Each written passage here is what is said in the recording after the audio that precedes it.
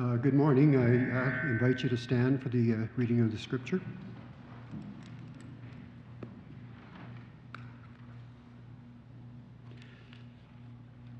Psalm 13. How long, O Lord, will you forget me forever? How long will you hide your face from me? How long must I wrestle with my thoughts and every day have sorrow in my heart? How long will my enemy triumph over me? Look on me and answer, O Lord my God. Give light to my eyes, or I will sleep in death. My enemy will say, I have overcome him, and my foes will rejoice when I fail. But I trust in your unfailing love. My heart rejoices in your salvation. I will sing to the Lord, for he has been good to me. The word of God.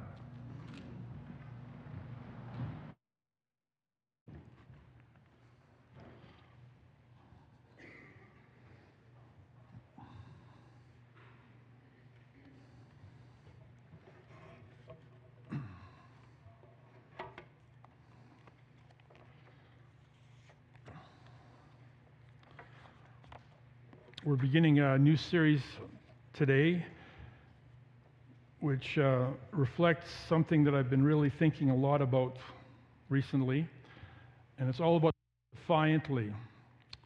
And we're going to look at how to live defiantly in difficult circumstances, how to live defiantly in a decadent culture, and today we're going to look at how to live defiantly when we face destructive conflicts, and we're focusing on Psalm 13.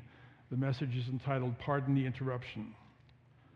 Father, we thank you so much for the opportunity to be in your house and to be reminded again of who you are and what you're doing. And thank you for the testimony of a life well lived, and for young ones who are experiencing your reality through healing. And for all of us that we have the opportunity to experience your grace and your freedom on a daily basis. Thank you for your word today. We pray this in Jesus' name. Amen. Because it's Stampede Week, I'd like to begin by telling you a Western yarn. An outlaw and his gang were hiding in a cave somewhere out in the desert Badlands. The sheriff and his posse were scouring the crags and canyons looking for them. After having no success, they bedded down for the night. But the outlaw found their camp and very carefully, very silently, made his way past the sleeping deputies until he found the sheriff, who was not just sawing logs. We're talking a lumber mill in full production. It must have scared away the coyotes. So here was his nemesis, unconscious, vulnerable. This was the man who had turned him into a fugitive, the corrupt sheriff who was making his life miserable. One well-placed thrust of the knife could end it all. Problem solved. But he didn't. The outlaw just cut off a piece of the sheriff's coat and disappeared into the night. Now, of course, that's just a cowboy version of an incident from the life of David when he was public enemy number one and King Saul was hunting him down. Throughout his career, David faced a lot of conflict. Imagine having the head of state mobilizing the RCMP and SWAT teams to bring you in dead or alive. And the conflict didn't end with Saul. There was a rebellion led by his own son that forced David to run for his life. But the most remarkable thing is that David did not retaliate against these enemies. He could have killed Saul, but he spared the king's life and later returned his wardrobe sample and sought reconciliation. It's one of the most distinctive features of David's character. No vindictiveness, no passion for revenge. His amazing grace reminds us of Romans chapter 12, where it says, do not repay anyone evil for evil. Do not take revenge. It is mine to avenge, says the Lord. I will repay. Do not be overcome by evil, but overcome evil with good. That was David. No one handled conflict better than David. It didn't even seem to bother him. Maybe it was like the cartoon where Lucy is blasting little brother Linus. You blockhead, you numbskull, you're a disgrace to the human race. But Linus is still smiling, so Charlie Brown asks, doesn't that bother you? And Linus says, I try not to take it personally. I wish I could do that. Here's David in the crosshairs of hatred for most of his life. Few people have ever had as many enemies as David had, but it didn't even seem to bother him. Or did it? While David acted righteously towards his enemies, all that conflict did take a significant emotional toll. And it's all documented in the transcripts of his therapy sessions where he revealed the emotional turmoil of his heart. For example, lucky Psalm 13 here, where in the first 4 verses, David is asking, why do bad things happen to good people? How long, O Lord, will you forget me forever? How long will you hide your face from me? How long must I wrestle with my thoughts and every day have sorrow in my heart? How long will my enemy triumph over me? Has that ever happened to you? Enemies? You know, we collect friends on Facebook, but how many enemies do you have? Are you on someone's hit list? Of course not. We're Christians. That implies we're kind and loving and relatively harmless. Why would anyone not like us? And not only are we Christians, but we're also Canadians. We're so polite, so humble. Everybody likes Canadians. So people like us shouldn't have any conflicts. We're too nice to have enemies. I can still remember when I didn't have any enemies. I think it was June 21st, 1975. Because the very next morning, on June 22nd, I began my first day of ministry as a youth pastor. And oh my goodness, I soon found out that there were some deacons that didn't like me. And it wasn't because of my naturally curly hair. It was because of my unnaturally controversial ideas. And there were actually board members who had secret meetings to prevent me from changing things. They actually felt threatened. Who, me? Are you kidding? I didn't expect that. I thought I could make everyone happy. Now, when I look back over 40 years of ministry, I did succeed in making 80% of the people happy, but only 20% of the time. Because, as most pastors know, effective ministry often takes place in the presence of my enemies. That's why many pastors quit after being regularly and repeatedly hit by friendly fire. And I don't blame them. Who needs conflict? Maybe there's a less hazardous profession. Well, good luck with that. The reality is that conflict can erupt almost anywhere. There are bullies at work and hecklers at school and haters on social media. There's rivalry and road rage and unnecessary roughness. There's even feuds in our families. In a fallen world, conflict is unavoidable. I guess you could call the cemetery the Institute of Conflict Resolution, because that's when it finally stops.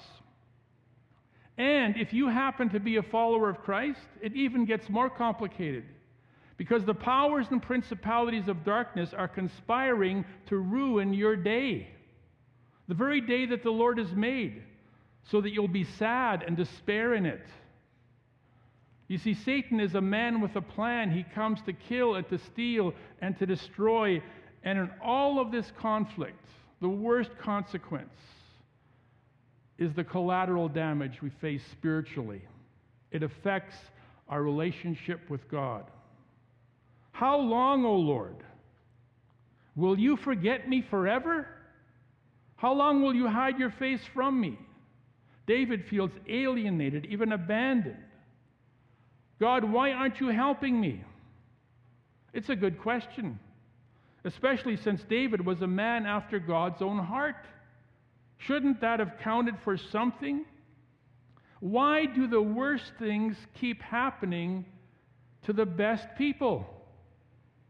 Unfortunately, it was open season on God's anointed, and the enemy was using him for target practice.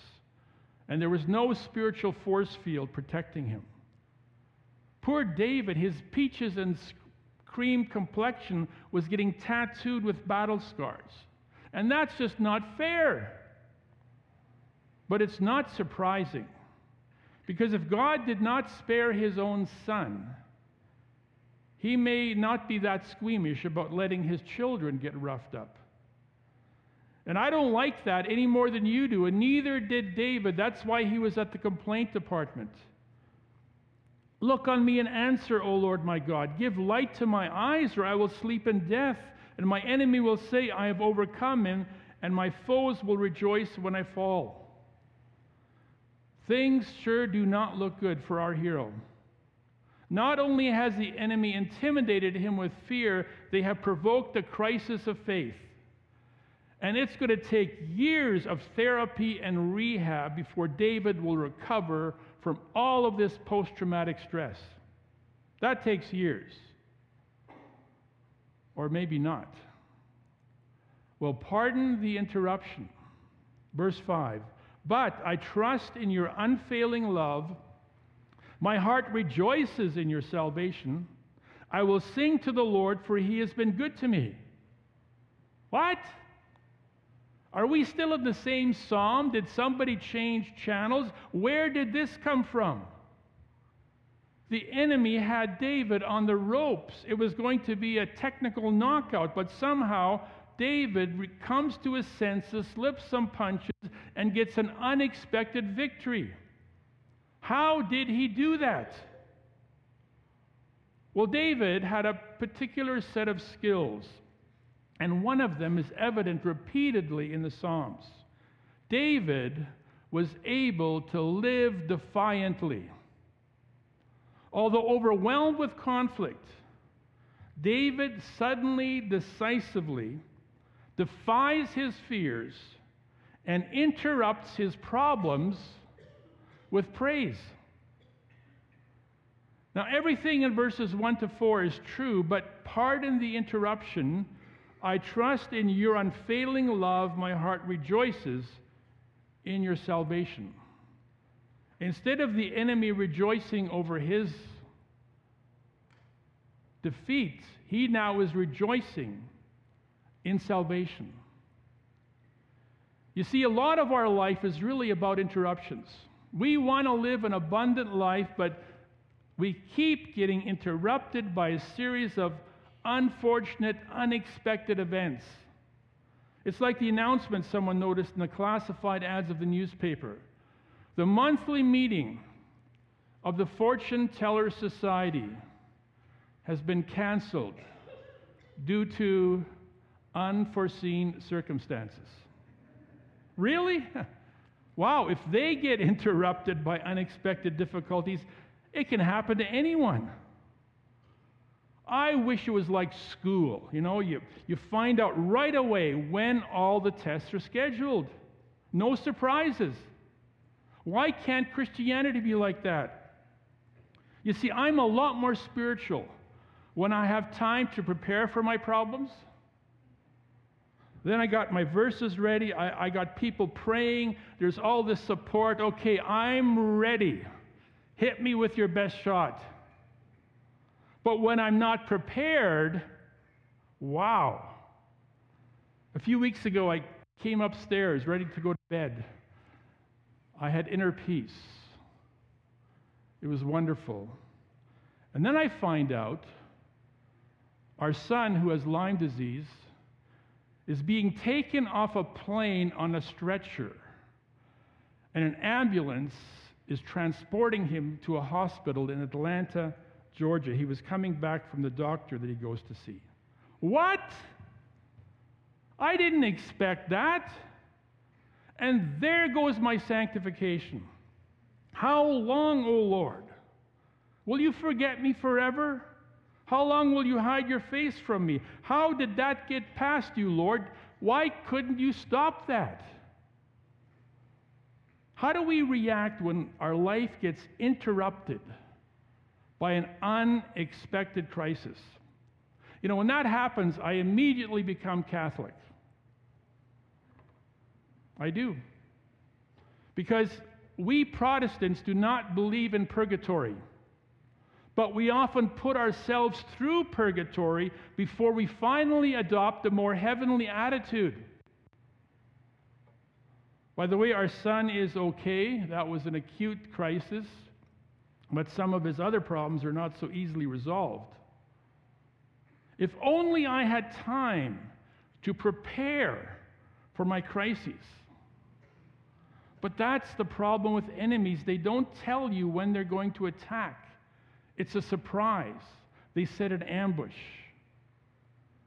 My enemies will say, I have overcome him, and my foes will rejoice when I fall. But I trust in your unfailing love, and my heart rejoices in your salvation. Now, is it possible to do what David did? For most of the psalm, David is preoccupied with the dangers that have interrupted his life. The crisis dominates time of possession. He is in emotional purgatory. Then all of a sudden, David defiantly interrupts his regularly scheduled complaint to make an announcement. But I trust in your unfailing love. My heart rejoices in your salvation.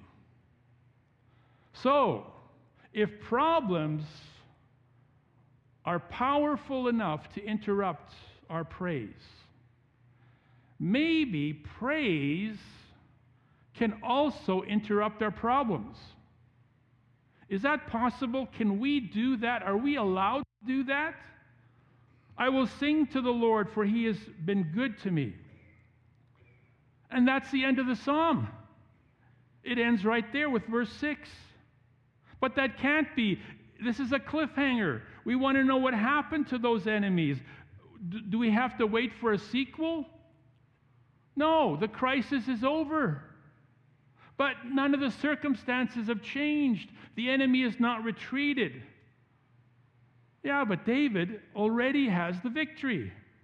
So the crisis is officially over. And it took how long? 1, 2, 3, 4, 5 verses. In 5 verses, David gets the victory in one of the worst conflicts of his life. I wonder if I could do that.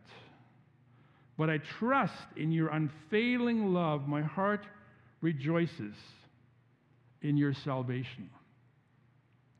What I don't like about enemies is that there's such a distraction. And a crisis is so time-consuming. How long, O Lord? It could take months to recover. I don't have time for this. But David finds a shortcut. I like shortcuts. When I lived here in the 80s, I knew all the shortcuts around town. So I could simply avoid rush hour gridlock most of the time. And because of these shortcuts, I could reach my destination much faster than those who were stuck in the traffic jam. Those were the good old days. So we moved back in 2014, and what happened? All my shortcuts are gone. There's signs, there's barricades everywhere. They've reduced me from being an unstoppable power steering, wheel spinning, outmaneuvering king of the road, able to leap over traffic congestion in a single back alley, reduced now to a mere mortal motorist, not fast but furious. They've closed all the good shortcuts. I hate when that happens. Well, the good news is that the best shortcuts are in the Bible, and they're all open. Poor David is stuck in the gridlock of depression. It looks like it's going to take forever. But then he finds a shortcut, and it changes everything. But I trust in your unfailing love. It's amazing how things change in this psalm. If we were to check David's spiritual credit score after 4 verses, he would be hopelessly overdrawn. But then he starts to do some refinancing. David borrows hope using the collateral of God's unfailing love. He withdraws his feelings from the crisis and reinvests them in the joy of salvation, and with a song on his lips collects the dividends of God's goodness. I will sing to the Lord, for he has been good to me. And that changes his spiritual credit score from bankrupt to multi-billionaire. He is now rich in grace. In other words, David makes a sudden U-turn, takes a shortcut through, and reaches rejoicing in just 5 verses. I find that absolutely amazing. I want to learn how to do that. But I trust in your unfailing love. My heart rejoices in your salvation. I like shortcuts like that. They're amazing labor-saving devices. I've wasted so much time in anxiety, feeling sorry for myself. Now, I always come back to faith. It always happens eventually, but it takes so long. I need to start using the shortcuts. I need to start defying my self-defeating feelings, my panic attacks. David goes from defeat to victory in just 5 verses. The conflict hasn't changed, but the crisis is over.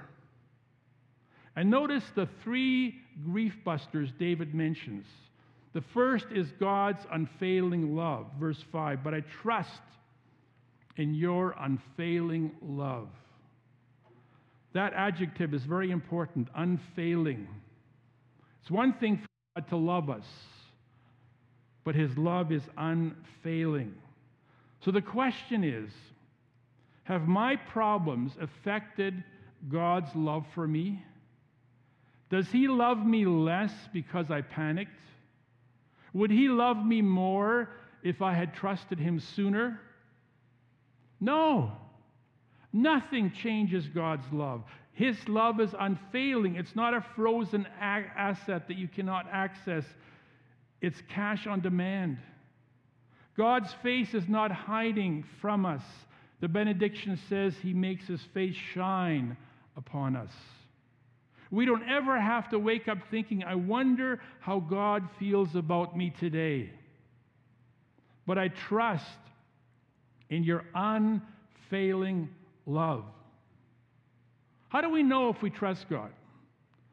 We talked about this a few weeks ago. We don't really trust him until we can, what was the word? Relax. We don't really trust him as long as there's this tension, this unresolved fear, this anxiety, this suspense. We are not really trusting him. If we really trust him, we can relax. And once we relax, the crisis for us is over. Isaiah 30:15 says, in repentance and rest is your salvation, in quietness and trust is your strength. It doesn't matter who hates us. It only matters who loves us. Another grief buster is the joy of salvation. My heart rejoices in your salvation. Salvation simply means that my biggest problem is already solved. It's resolved by the cross and the empty tomb, by the death and resurrection of Jesus Christ. Now, I have other problems besides that one.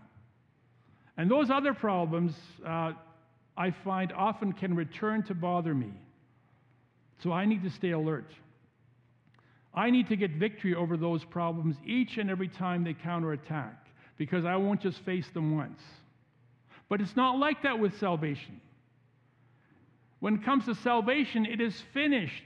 It is over. It's game, set, and match. Our biggest problem is solved once and for all, now and forever, world without end. Amen. Don't ever get over the joy of your salvation. I will sing to the Lord, for he has been good to me. Another grief buster is God's goodness. You see, God not only saved us and then said, there you go, don't bother me again. No, God continues delivering the goods. James 1:17, every good and perfect gift is from above, coming down from the Father of the heavenly lights, who does not change like shifting shadows. There are new mercies every morning. Every day is Christmas. What did God get you today? Romans 8:32 says, he did not spare his own son, but gave him up for us all. How will he not also, along with him, graciously give us all things? Many are asking, why do bad things happen to good people like us? That's in verses 1 to 4. The better question is, why do good things happen to unworthy people like us? That's verses 5 and 6. But I trust in your unfailing love. My heart rejoices in your salvation. I will sing to the Lord, for he has been good to me. And all of that was not only true for David. The bonus is that it can also be true for us. And so the conviction of verses 5 and 6 is of far greater consequence than the conflict in verses 1 to 4. So do you want to save a lot of time? Then start living defiantly. When you're stuck in emotional gridlock, remember where the shortcuts are. And the next time some nasty problem rudely interrupts your faith, you know what to do. Interrupt those problems with praise. You know, I've come to church sometimes with a heavy heart because of something that was bothering me. And after 2 or 3 worship songs, it's just so different. Sometimes I don't even remember what it was, because that praise interrupted the crisis in my heart. So, pardon the interruption. Let's pray.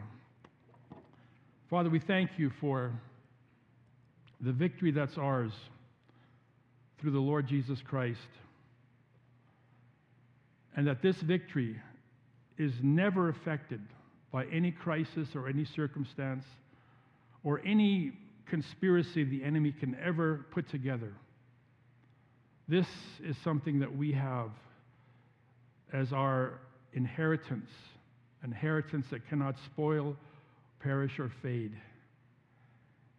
And that's all because of Jesus. It's all because of what he did for us. And we want to commemorate that now with the table of the Lord, where we celebrate what Jesus did for us. His death on the cross, his broken body, his blood poured out for us. Thank you, Lord, for just allowing us, as unworthy as we are, to experience your unmeasurable goodness. We pray this in Jesus' name. Amen. I'm going to ask the people involved with the table here to come